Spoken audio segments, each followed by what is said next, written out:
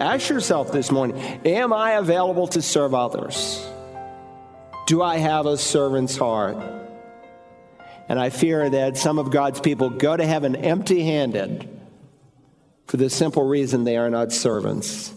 But when someone becomes a servant, it's compelling to people. People say, he's really a great guy. She's really an exceptional person. What is it that makes them tick? And so you have an opportunity to tell them about Christ.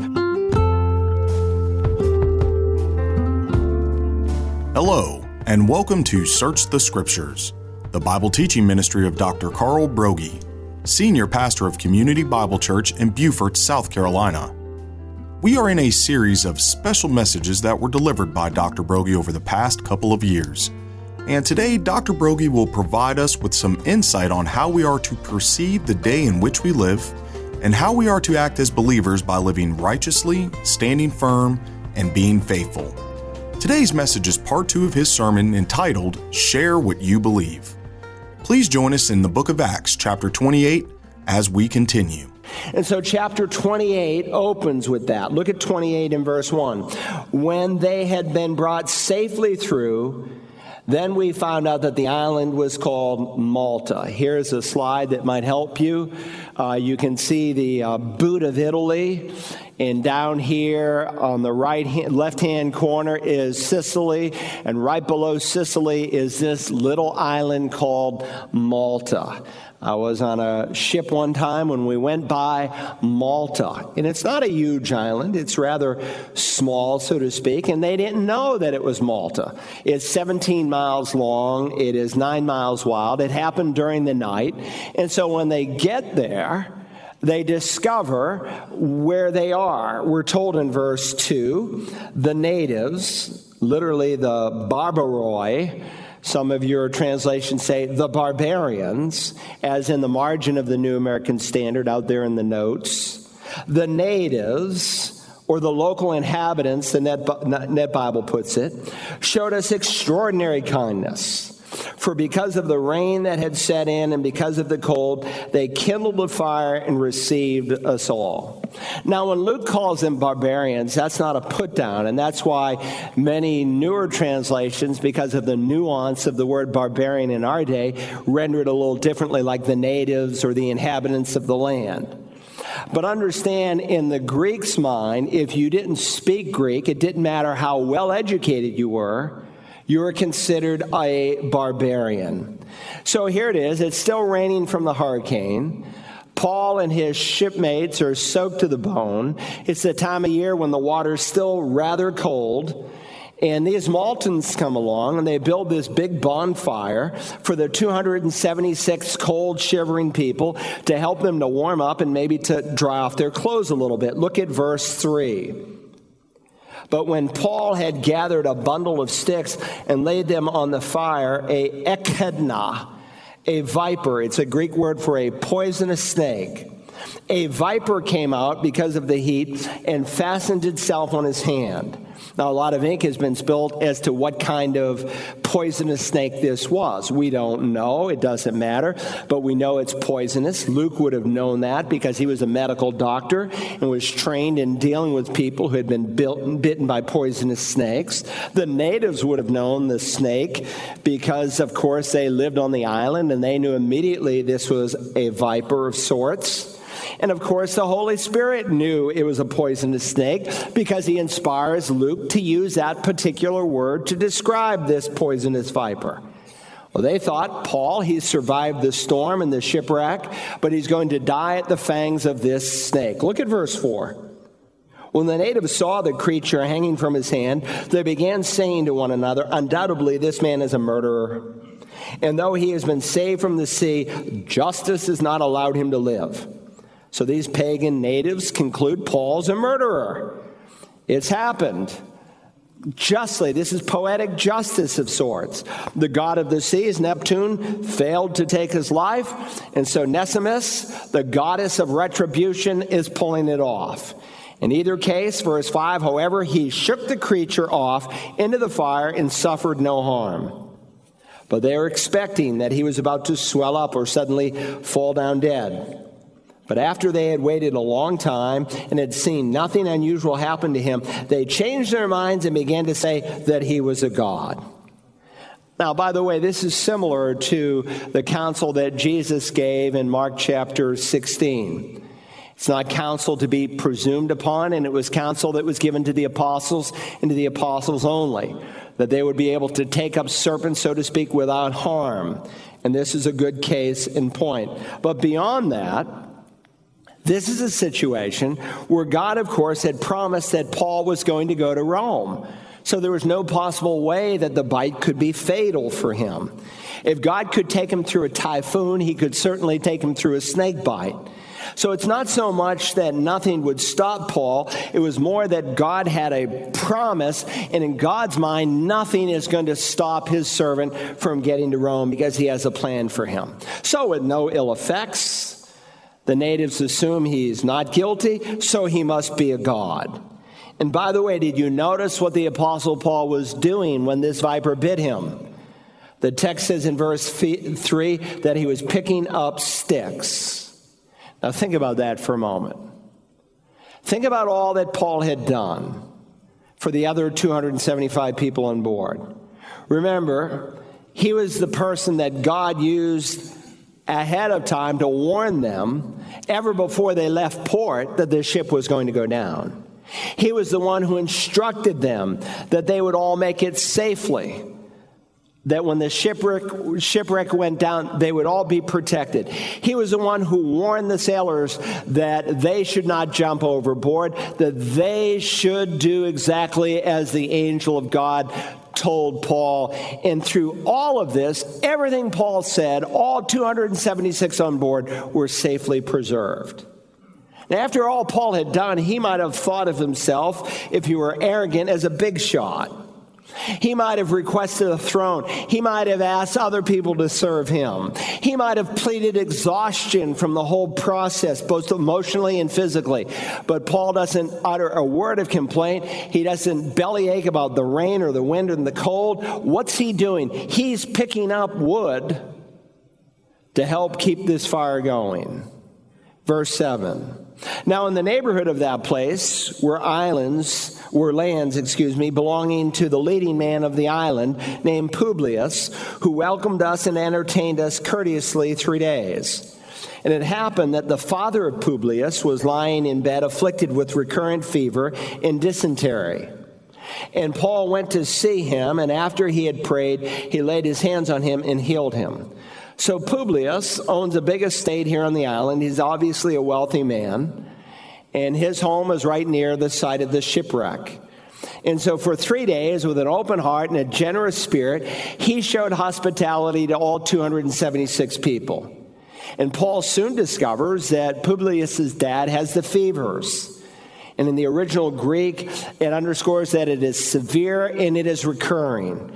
In fact, dysentery, it's the Greek word dysenteria. We get our word dysentery from it. And it's used to describe someone who is cramping with diarrhea. So Paul goes to his house. He prays over him. He lays hands on him. And his dad is instantly healed. Verse 9. After this had happened, the rest of the people on the island who had diseases were coming to him and getting cured. Paul emptied out the sick rooms. He emptied out the hospitals, so to speak, there on the island. Folks were being healed, and no one was turned away. No case was too hard for the apostle. No one was told, well, you don't have enough faith. No one was said, well, you've been healed. You just need to wait for it to happen. No, Paul was truly manifesting the first century gift of healing. Why? Because he was an apostle. These folks today are fakes and frauds and phonies. Listen, God can still heal if he so chooses, but the gift of healing was a unique apostolic gift put out in the margin, 2 Corinthians 12:12. Paul says it was a sign of a true apostle. And so only the apostles and those whom they had designated had this unique special ability. Now, while Luke does not mention it, I am convinced that Paul preached the gospel as he healed people. He didn't have to mention it, Luke, because all the way through Acts, whenever Paul did miracles and healed, he always gave Jesus the credit. I'm sure not for one split second he wanted these folks to think, well, look what I'm doing. No, he was representing Jesus, and he affirmed that Jesus did it through him. And I guarantee, as Paul was serving these people, that this became a springboard time and time again with all these sick, hurting people to share the good news of Jesus Christ. But what I want you to see is that Paul is available in showing Christ. He has a servant's heart. It reminds me of one rainy day in Northfield, Massachusetts, when a man accompanied by his 2 daughters arrived at the train depot hoping to enroll his young daughters in the D.L. Moody School for Young Women. The 3 needed help with their luggage, and so he saw a rather common man, as he described him, sitting on the wagon, and he drafted him to help. He said, "Hey, come here." The man listened and helped him, and he said, "I need to go to the D.L. Moody School." He said, "Well, I'm waiting for some other people to come." "Listen, I need to go, and I need to go now." And the man listened, and he got there. Much to his surprise, the cabbie, so to speak, was Dwight Lyman Moody. He was a servant. And most people that God uses in bringing people into the kingdom, they are servants. Why? Because servants are like Jesus, and God uses people like Jesus. Unfortunately, many Christians avoid humble, simple tasks like picking up sticks. But a true spiritual leader will be a servant. And when you are available to manifest servanthood, God brings opportunities your way that you never would have dreamt of. Some of you dads and moms have not run away from your God-given responsibility, and you're raising your children biblically. And people see what you have, and their families are falling apart, and it gives you an opportunity to share Jesus Christ with them. Listen, many a family who have visited this church, they came because they saw another family that was healthy. And they knew they didn't have what that family wanted, and they definitely wanted it. I have no doubt that in a congregation this size, that many of you unselfishly give of yourself. And God uses that. He gives you those little chances in which to share the gospel because of it. And I hope you have a servant's mentality, because on that occasion, if you remember when the disciples were debating over who's the greatest in the kingdom of God, it's pre-Pentecost, it's pre-regeneration.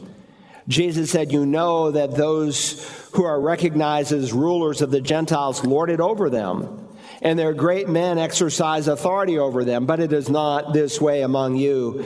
But whoever wishes to become great among you shall be your servant. And whoever wishes to be first among you shall be slave of all. For even the Son of Man did not come to be served, but to serve and to give his life a ransom for many." Ask yourself this morning, am I available to serve others? Do I have a servant's heart?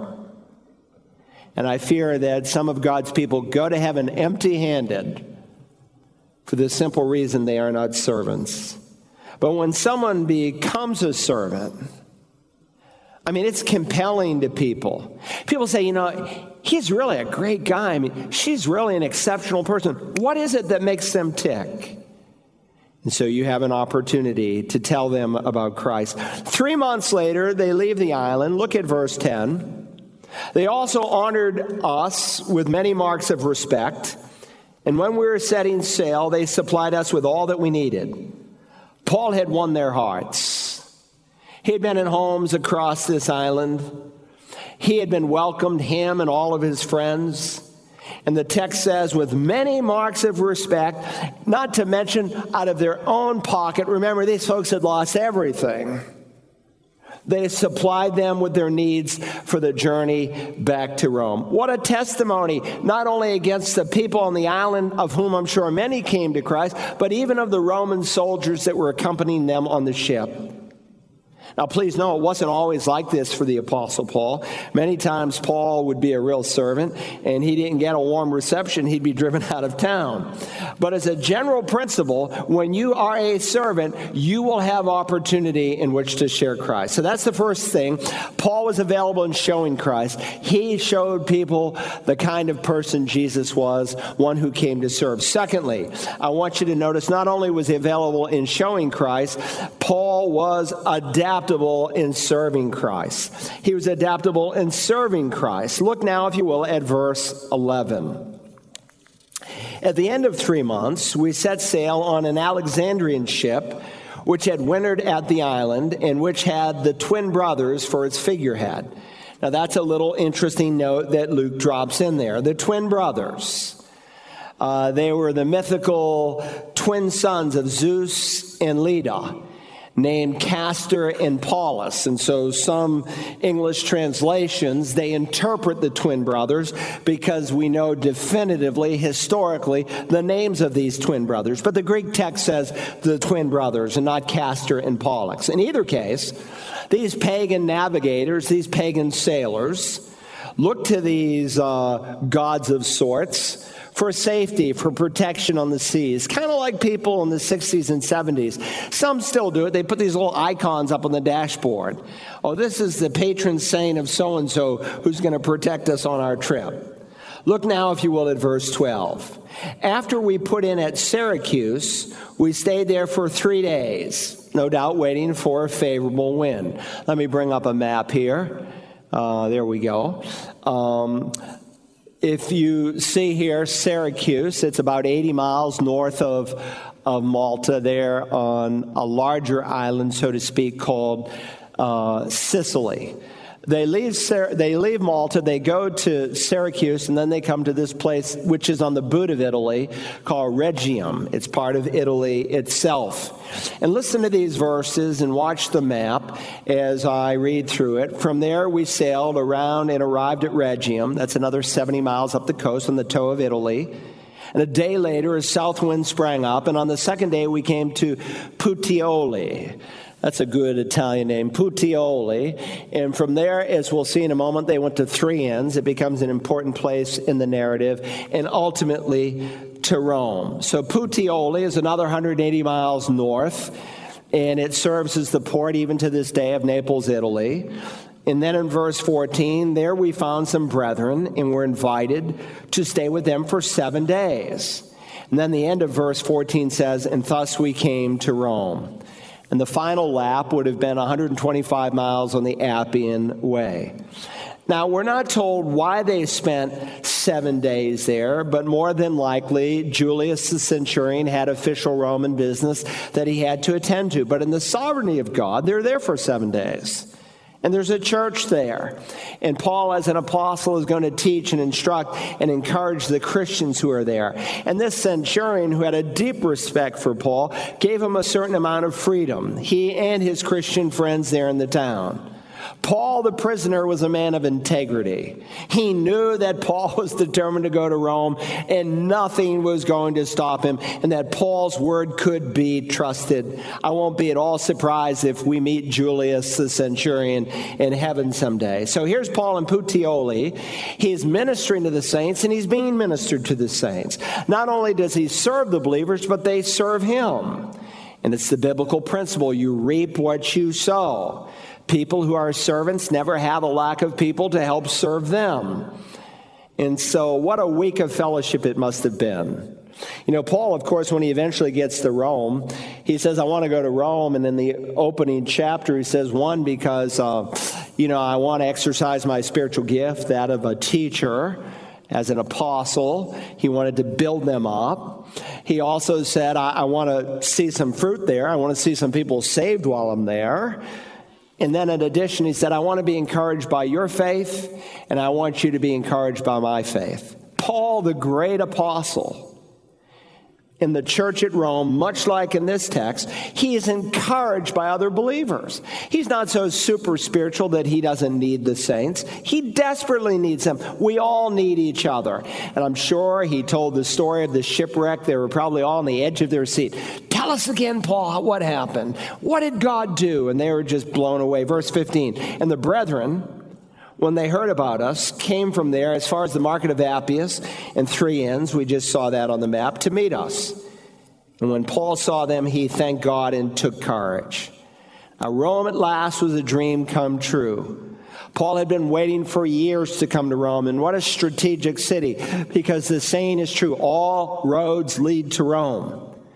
So if you reach Rome, you reach potentially a large part of the Roman Empire because people would travel to that.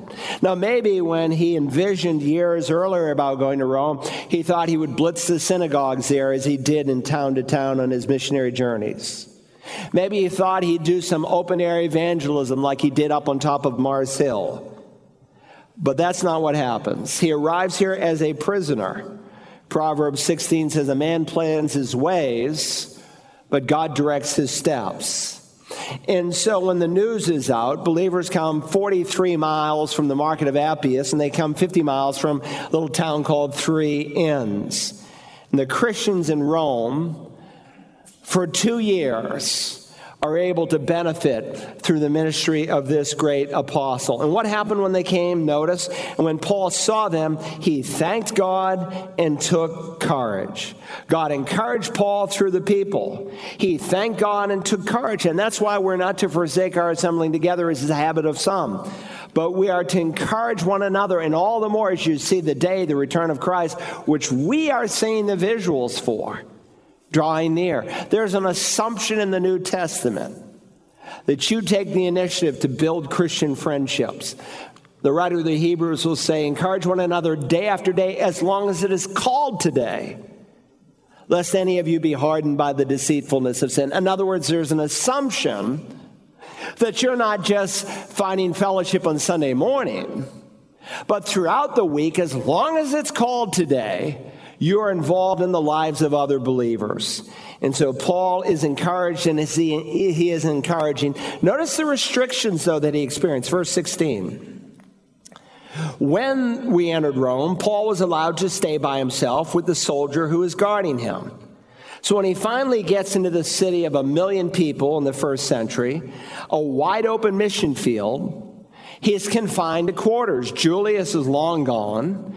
And according to verse 30, for 2 years, and according to verse 20, he's chained to a guard. Now, we need to remember that circumstances don't always go as we plan for them to go. But it was no mistake that Paul, under the providence of God, was experiencing the circumstances he knew because God had a plan in them, and Paul understood that. He is being restricted under house arrest. In fact, there are 4 limitations that are brought out in the text, and none of them stop him. He uses them all to his advantage. First, since he cannot go to the people come to him. Look at verse 17. After 3 days, Paul called together those who were the leading men of the Jews, and when they came together, he began saying to them, Brethren, though I had done nothing against our people or the customs of our fathers, yet I was delivered as a prisoner from Jerusalem into the hands of the Romans. And when they had examined me, they were willing to release me because there was no ground for putting me to death. But when the Jews objected, I was forced to appeal to Caesar. Not that I had any accusation against my nation. For this reason, therefore, I requested to see you and to speak with you, for I am wearing this chain for the sake of the hope of Israel. And you can almost hear the chain rattling as he writes. A chain that Paul says he's wearing, notice, for the sake of the hope of Israel. Paul is saying, listen, I am being incarcerated on behalf of the Messiah, the one whom we have longed for millennia. For centuries, we've been looking and longing and waiting, and he has finally come. And so Paul followed his consistent practice. He would go to the Jew first and then to the Greek. And so he calls these Jews. And normally you'd find those Jews in the synagogue, but under God's providence, he invites them and they come. They come willingly. Paul's not discouraged. He is not moping and groaning. Look, I'm under house arrest. I'm chained to a guard. No, he's just thinking God must have a different plan. He is adaptable. Second, another limitation, he can't unchain himself. In fact, he uses this as an object lesson in some of the letters that he writes. Remember, he's chained to these guards, and he writes during this time the book of Ephesians, the book of Philippians, the book of Colossians, and his letter to Philemon. For instance, in Ephesians 6, he, from this experience, uses this imagery. He says, finally be strong in the Lord and the strength of his might. Put on the full armor of God. He got that imagery right here. And he makes spiritual parallels. He describes the soldier's belt, which is the belt of truth. He describes the breastplate as the breastplate of righteousness. He describes the Romans' battle sandals as feet prepared for sharing the gospel. He describes the shield as the shield of faith. And he describes the helmet as the hope, the guarantee of our salvation. So instead of grumbling and breaking fellowship with God, he uses these circumstances for the glory of God.